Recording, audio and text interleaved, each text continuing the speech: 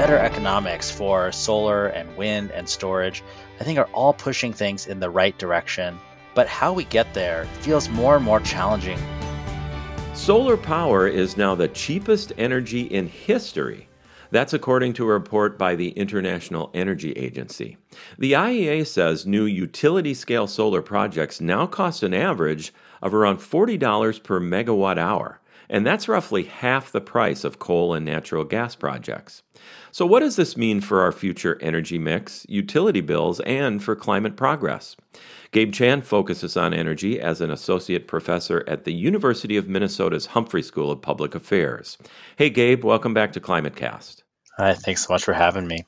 Let me just say this again. Solar energy is now the cheapest energy in history. That seems like a huge milestone in energy progress. How should we look at this in the perspective of renewable energy progress in the past 20 years or so? It is a really incredible achievement that has a lot to do with really understanding the science of solar energy and photovoltaic conversion a lot better. Also, manufacturing, scaling up global supply chains, and then really thinking about the deployment side. How do we actually get new projects going? So, all those combined have led to, as you were saying, the cheapest energy generation source in history. And it's incredible that these new solar projects are now roughly half the cost globally of coal and gas. How is that factoring into the energy mix going forward? In just the last year, we've seen 65 gigawatts total growth cumulatively in the United States, with a lot of growth happening in new states. Texas will be leading solar energy deployment next year. The Mid Atlantic, the Southeast, and here in the Midwest, we're seeing a lot of increases in solar deployment. And it will be about half of all new capacity added in 2022 and 2023.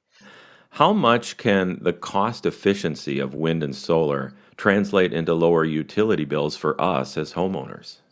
When you consume electricity, you're connecting into one of the largest engineering systems in the history of humankind. And when new solar deployments added into the grid, it's like dropping an additional, bucket of water into a big bathtub. And so, in order to think about what's the actual bill impact for you, you have to think about all the other generation resources that are out there. And so, while that we are starting to see some of these decreases in actual bills, one of the big challenges is that we're also seeing big increases in natural gas prices that will raise people's bills. And we're going to need to build a lot more infrastructure of poles and wires to deliver electricity. And so all that's going to have a bit of a countervailing force on bills. And in fact, in most places, we're seeing electric bills staying flat or even increasing despite large increases, as you said, the cheapest form of energy in history. Gabe, you work in this space. We've come so far in 20 years. What's your assessment on where we are and where we'll be with electricity generation and that mix in the next 25 years?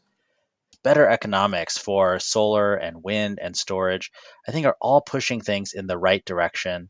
But how we get there feels more and more challenging with each passing day. Right now, the solar industry is going through some real tumult with legal cases having to do with trade policy that are delaying hundreds of projects across the country. The market rules in our wholesale markets, those are still evolving to better be able to accommodate distributed resources like local solar and storage.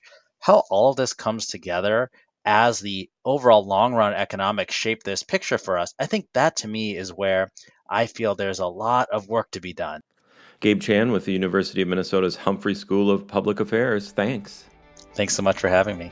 That's ClimateCast. I'm NPR Chief Meteorologist Paul Huttner.